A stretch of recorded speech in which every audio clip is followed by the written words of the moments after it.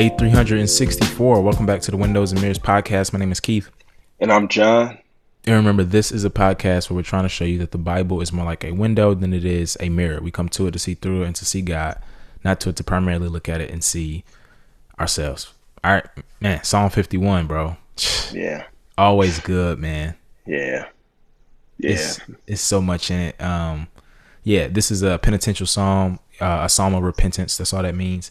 And we have one of the most famous, biblical characters in redemptive history committing one of the most heinous sins that God has showed us in scripture. And so just for context, my man David is the king of Israel, right? He is supposed to be one of or the most, godly man in Israel, right? Like he's supposed to lead them in justice and righteousness. The Bible even says he's supposed to have a copy of the Bible in his back pocket, Deuteronomy 17. And this dude sins deeply, right? Yeah. He commits adultery, and he has the husband of the woman he commits adultery with, has her husband killed. This is soap opera. So this is soap opera-ish. This is like Tyler Perry play on steroids. Yes, right? Bro. And the worst thing, bro, about all this is not that he sinned and his conscience just got the best of him and he came and he fessed up. The only reason that he fessed up was because he got caught, right? This is too the whole somebody be like, well, you only confessed because you got caught. And he's like, absolutely. That's absolutely true. That is the power and the destructiveness of sin, that the only way that I would ever come clean, that's how tight of a grip that it had him in. The only way that he would come clean is by a supernatural act of God. But that does not disqualify him from receiving God's grace and mercy. Wow. Yeah, that's beautiful, bro. And then Tab, salt into the wound. This man had a baby.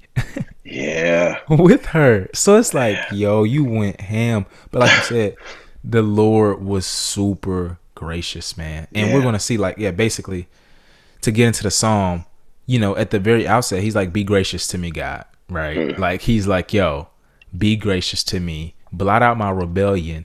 Right. According to your faithful love and according to your love. That's according to your compassion. That's the only ground that I have to plead on. I can't plead on my sincerity. I can't plead on my remorse.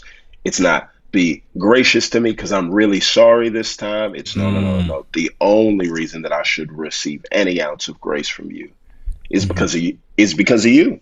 Yes. And he's like, yo, for those of us who have made a mess, the only thing we can and should appeal to is God's mercy. Right. That's it. That's what this psalm is trying to say.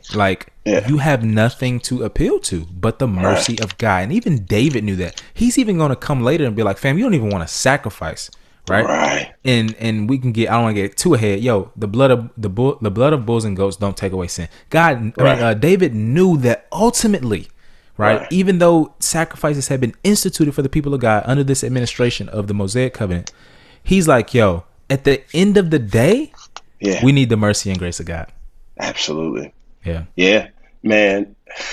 You said, there's so much in this. I think verse 4, right? We just went and rehearsed all of the people that he sinned against, right? He sinned against Uriah in that he lied to him, killed him, stole his wife.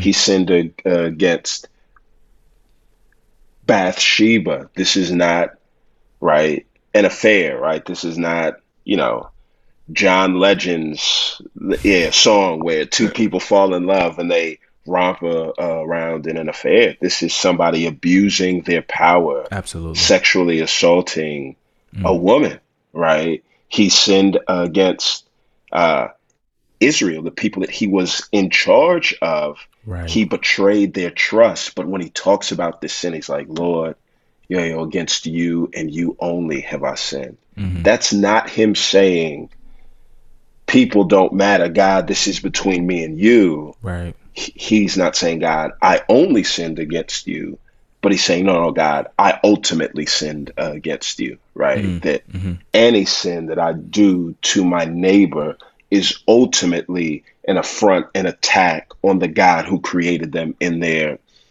image. So he puts sin in its rightful context, right? That he knows that if his offense is against this holy God, there is no acts of penitence that he can do to prove that he is qualified for mercy.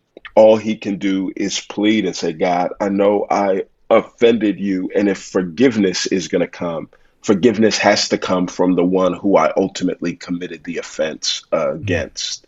Absolutely. Absolutely. Yeah. Yes. And the humanness of the Bible always encourages me, bro. So verse 2, verse 9, and verse 14, he's going to talk about this guilt he feels, right? Yeah. And we know, bro, like guilt and sin usually are a package deal, especially for someone who knows what God will want of them, right? Yeah. And so guilt, man, like many of us know, it will eat you alive, right? Right. And so guilt, here he shows, bro, like guilt doesn't just dissolve, right? Right. But it needs to be absolved, right? Right. And so he says, like, God, like, save me from the guilt of my bloodshed, right? Blot out my guilt. And that's what, you know, God does. And, you know, man, again, so much, you know, he repents, and the aim of his repentance is restoration, showing that repentance is always about fostering a relationship. So many good things. Right. But the thing that struck me, and I realized this years ago, Richard had preached this song, bro, like maybe 2 or 3 years ago at the church, and we was working through it, you know, as a staff and stuff. And man, one of the things that stuck out was just last thing for me was punishment and promise, right? So if you think about 2 Samuel, if you just know the history of 2 Samuel, God makes a promise to my man David in 2 Samuel 7, way before he sins, that he's going to have a son to sit on his throne forever, right?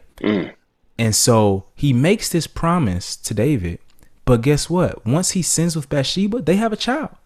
And he knew that he deserved the punishment of God. And the text will say the Lord struck his son, right? Because of his sin. So in other words, he's praying to God like, man, this is the son you promised me. Even though I sinned to get him, I know you're going to probably punish me. And guess what? The son dies. Yeah. Right? The son dies. And you know what the Lord does? He gives him another one. Right. So what the Lord does, he exercises his punishment on his son. Yeah. But he gives and remains faithful to his promise by giving him another one. You know where else that happened in the Bible? Come on. Tell him. Jesus Christ takes the punishment, right? That God is so just that he has to punish sin. He takes the punishment that all of us deserve. But God is so merciful and so gracious and so good that he keeps his promises to David, that he keeps his promises to Abraham, that he keeps his promises to Moses, that he keeps his promises to everybody he made promises to in the scripture, and to us, that he will forgive us and we will dwell with him forever. We see promise and punishment coming to bear in David's life, but most importantly, bro, coming to bear in our lives through the gospel of Jesus Christ. Amen. Yeah, bro. And repentance leads to rejoicing. Right? Verse 12, restored the joy of your salvation to me and sustained me by giving me a willing spirit. Look, then I will teach the rebellious your ways and sinners will return to you. He's like, yo, Lord, there's something about experiencing your grace that causes those people that have really experienced it to sing about it. And that singing is a magnet that draws other sinners who are longing for some type of salvation to experience the same thing. And so this is not David saying, God, forgive me and it'll be worth it. I'll pay you back. He's saying, Lord, I'm appealing to you. Forgive me, change me. And as I get changed, right?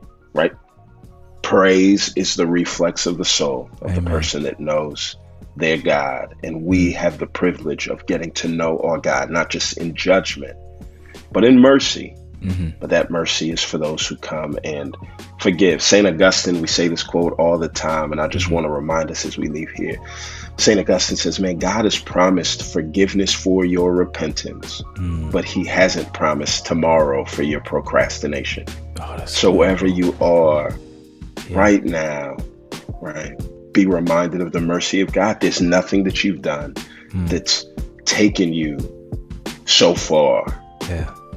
Amen. Amen. Let's pray, man. God, you are more merciful than we are sinful. You're a better Savior than we are sinners. You're more faithful than we are unfaithful, God. I pray that those truths would just stick into our heart, that repentance is about joy and restoration and relationship with you, God. It's not about just starting to do the right things, but it's about restoring our relationship with the right person, Father. Help us to appeal to you for mercy, even if we've made the biggest mess we could imagine. It's in Jesus' name we pray.